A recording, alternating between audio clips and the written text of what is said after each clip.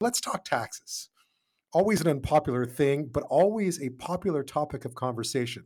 It's September 1st, and that means there are some new taxes in and around us these days. If you live in Newfoundland and Labrador, you're going to be subject to the first sugar tax, the so-called soda tax in the country, which is now in place. Anyone who buys sugar-sweetened beverages, that includes energy drinks, iced teas, soda, etc., will pay an extra 20 cents a liter in sales tax. It's meant to help cure health issues such as obesity and diabetes. Will it work? Also today, Ottawa's luxury tax on high-priced cars, planes, and boats came into effect. Um, Luxury cars and personal aircraft with a sale price over $100,000 and boats for personal use with a price tag of over $250,000 will be hit with a 10 to 20% tax. Now, obviously, that one's not going to impact too many of us, right? Still, it's a new tax. What's it for? What purpose does it serve? Did it need to be levied? Is it good policy? And to top it all off, because we were just going to stick with those first two, and then today, of course, the prime minister was in Winnipeg yesterday. The deputy prime minister was defending that luxury tax by saying that it's great for Canadians to be successful, but they should feel comfortable supporting everyone else. Well, I think they already pay a lot of taxes too, so we'll see. As I was mentioning, the prime minister was in Winnipeg today defending the carbon tax this time after Manitoba's premier had called on Ottawa to temporarily suspend it. Here's Manitoba's premier. Manitobans need that money now. So rather than taking the money away from them and going through rebates and all this, just leave the money with them. Heather Stephenson there asking that the carbon tax be suspended for now because of the high cost of everything. Of course, Manitoba is subject to the federal carbon tax because they don't have their own carbon tax. Trudeau, though, says the average family in Manitoba is getting more money back through carbon tax rebates than they are paying. Here's the Prime Minister's defense. We found a way of fighting climate change while supporting families who need that support, and that's something we are going to continue to do. He also accused some premiers, without naming any, of being dishonest when it comes to the carbon tax in so many words and describing how it works. Well, to sort this all out, to talk taxes, so to speak, joining me now is someone who knows this subject very well. He's the former federal assistant deputy minister of fiscal policy, in other words, taxes, and a former chief economist for the TD Bank, and now Stauffer-Dunning fellow and adjunct professor at the School of Policy Studies at Queen's University, none other than Don Drummond. Thank you so much for your time tonight. Oh, you're welcome. So we've seen another spat erupt over the carbon tax. Manitoba's premier, they don't have one, obviously, so they have one imposed on them by the federal government. She's asking that it be suspended because obviously people in her province are feeling the pinch of inflation. Is that a good idea? First of all, we should realize the net incident of the proposed carbon tax isn't a hit on households because it's going to be recycled. So it's a bit out of one pocket, back into another pocket. So certainly for people below and up to middle incomes, will actually end up with more money. So it's a bit hard to play that game. Yes, some things will go up in price, but the revenue is going to be collected and it's going to be distributed back to people. So people are not going to be worse off from it. It's, in economist terms, it's a relative price change. It's making carbon intensive things more expensive, but it's going to create an affordability to buy things that aren't as carbon intensive. So it's a bit of a stretch, that argument. Yeah, I mean, what she's saying is that people need the money in their pockets now. They don't need to wait for rebates. I think that's the thrust of her argument about this one. Well, the rebates will come fairly quickly, as they do with the low-income GST credit. They come every quarterly and they're indexed. So I don't think that's a big problem. And remember, the carbon tax is not getting up to very high levels for several years. The Prime Minister took this opportunity to sort of criticize premiers in general. I think we know what he's talking about not being honest about the carbon tax. I mean, as someone who knows very well from all sides of this argument about how that works, how true is that? A lot of people don't like it. In retrospect, maybe it shouldn't have been called the tax. We have in Quebec pension plans, which have contributions. And believe me, any government document is edited for a search if it's ever referred to as a tax. It's not a tax because you pay a premium, but you get something back. But the carbon tax is kind of like that as well. You will pay this or you're getting something back. Levy, in retrospect, probably would have been an invented name. I mean, people have a visceral reaction to the word tax, and nobody likes it. And yeah, fair enough. Never mind just the general rate of inflation. When we started to get gas prices going over $2 a liter, the prospect of the carbon levy increasing that more wasn't a positive one. But 10 years and 15 years time will say, because you don't often get to see economic experiments being conducted, but the United States is going in the opposite direction. They've not used the price device for their Biden's climate change. It's called an Inflation Reduction Act, but it has absolutely nothing to do with inflation. So right. Talk about just picking your terminology. It is an environmental package, and it's subsidizing cleaning up activity. You know, the argument and the economists' arguments, and I was a member of the Ecofiscal when we made that, there's a more indirect and less efficient way. I always think of that Beyonce's annoying song where she says about 50 times, put a ring on it. The motto is put a price on it. Right. I mean, there's a negative externality from consuming something that's emitting. So put a price on it so people will do it. And the levy goes on to the people who are buying the emitting. It doesn't go into everybody. So I think there's a simplicity and there's an efficiency of it. But it'll be interesting to see how things shape out in the United States. Purely for political reasons, all the same arguments were made that day two should go to carbon levy. They, unlike our government, you know, they're really, they're 50-50 in the Senate. They got a bare majority for the moment in the House of Representatives. They got a lot of the states that wouldn't agree to that. They just didn't think they could pull it off. I still think it's the right way to go. Yeah, I just don't call it a tax. We've been talking about jargon and bureaucraties today. That's interesting that they scan through those documents for the word tax to make sure it doesn't land wrong. Speaking of taxes, it's September the 1st. Ottawa has a new luxury tax on certain things, not everything, that came into effect today, despite some warnings that it might hurt the economy. What do you make of that one? Because it seems, you know, it seems like it'll target a relatively small number of people. At the same time, isn't proving to be too popular. Well, first of all, the vast majority of people can just forget about it. You're not going to see a $250,000 boat in my driveway. I'm not sure it would fit in my driveway anyhow. I don't even know where I would put it. You know, I was thinking about that today. I should have rushed down to the dealership and buy one. That struck me. I don't even know where you buy a $250,000. That's how far off that market most people would be. You can count on your hand people around you that will be affected by this tax. But you know, having been the Assistant Deputy Minister of Tax Policy, I still have a few principles left in my head.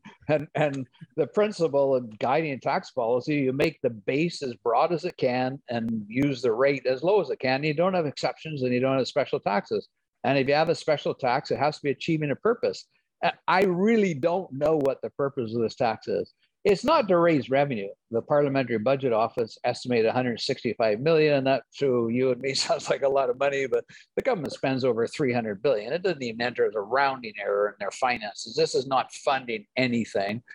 Is there some ill that people are causing themselves or society by buying an expensive boat or car? I don't think so. We have special taxes on tobacco and alcohol, and that's because they're harmful to people and they're a huge source of the cost. Over a quarter of all the hospital days in Canada are related to alcohol and tobacco consumption. There's a huge cost to this, not just the individual, but on everybody else. And you put a tax to try to both deter their consumption and decrease revenues. But are we really trying to deter the consumption of particular types of cars and particular types of boats? I don't know that we are. I don't know why we would want. It's a very blunt instrument. Perhaps you would want to tax somebody who's buying a gas-guzzling sports car that goes to 0 to 100 kilometers in 2.3 seconds. But if you wanted to do that, you would put it on the emissions of the vehicle, because at the same breath, you're going to tax a nice, efficient electric car. That's not serving the purpose of this. So it really comes down to, I guess somebody thought people would feel good about soaking the rich, especially if they make what most of us would think is a frivolous consumption. But it's not that they're buying the boats and cars tax-free. They're paying the HST. They're paying it out of after-tax income. We have a very progressive tax system. So the wealthy pay not only more in absolute terms, they pay a higher percentage. So it's not trying to get at that purpose. All I can think of is this as another piece of evidence of the outbreak of so-called populism, and that this is a feel-good measure that we're all going to feel good that we've got another pound of flesh out of the wealthy. But it's kind of interesting that people are not particularly taken with it, and because it doesn't have a rationale. And history repeats itself. The U.S. used to have a luxury good tax. Canada used to have a jewelry tax, and we know exactly what will happen. The market will redefine itself in ways to avoid the tax.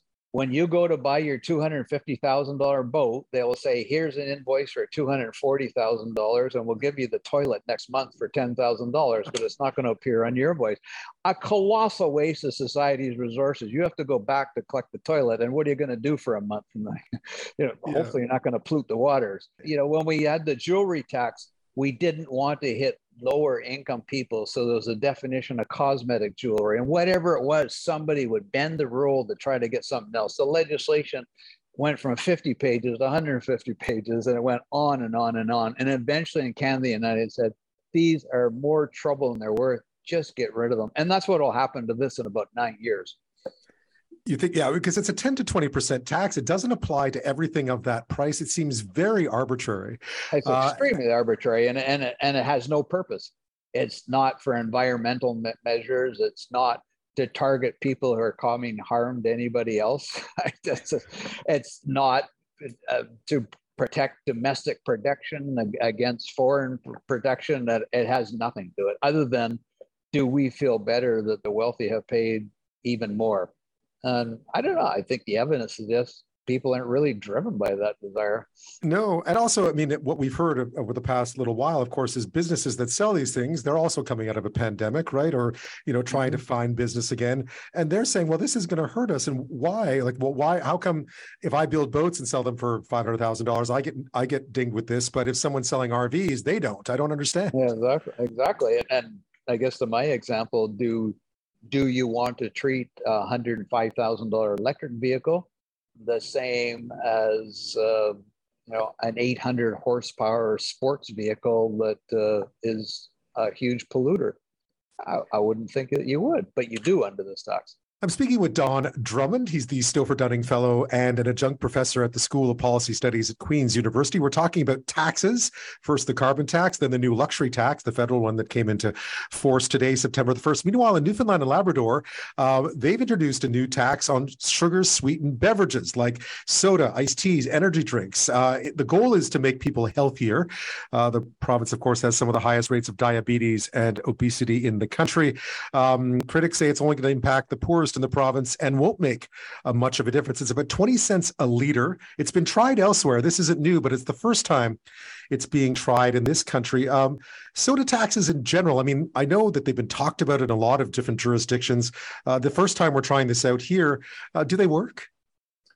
Well, coming back to the principles, at least there's a purpose. Right. Unlike the others, the purpose is to promote health and deter unhealthy behavior. That's why this was proposed before.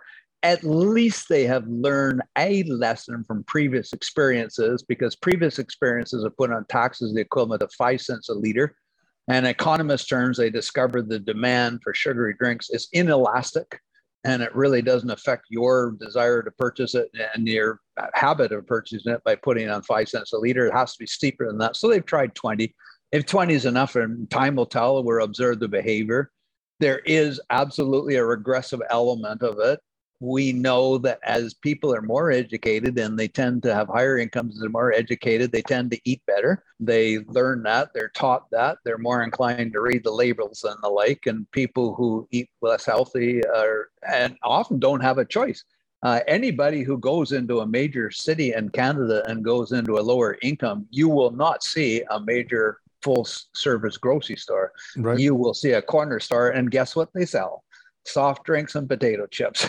That's right. About it. So you're kind of trapped into imprisoned by that, and you can't get around with it. I think this makes more sense than a luxury tax. It's certainly not a sufficient way. Education programs, changing the way that the drinks are made, and we get so many head fakes as we go to all these artificial sweeteners, and now you get the evidence the artificial sweeteners are just as bad or even worse. And I took over as Assistant Deputy Minister of Tax Policy just after tobacco taxes have been raised to their highest limit.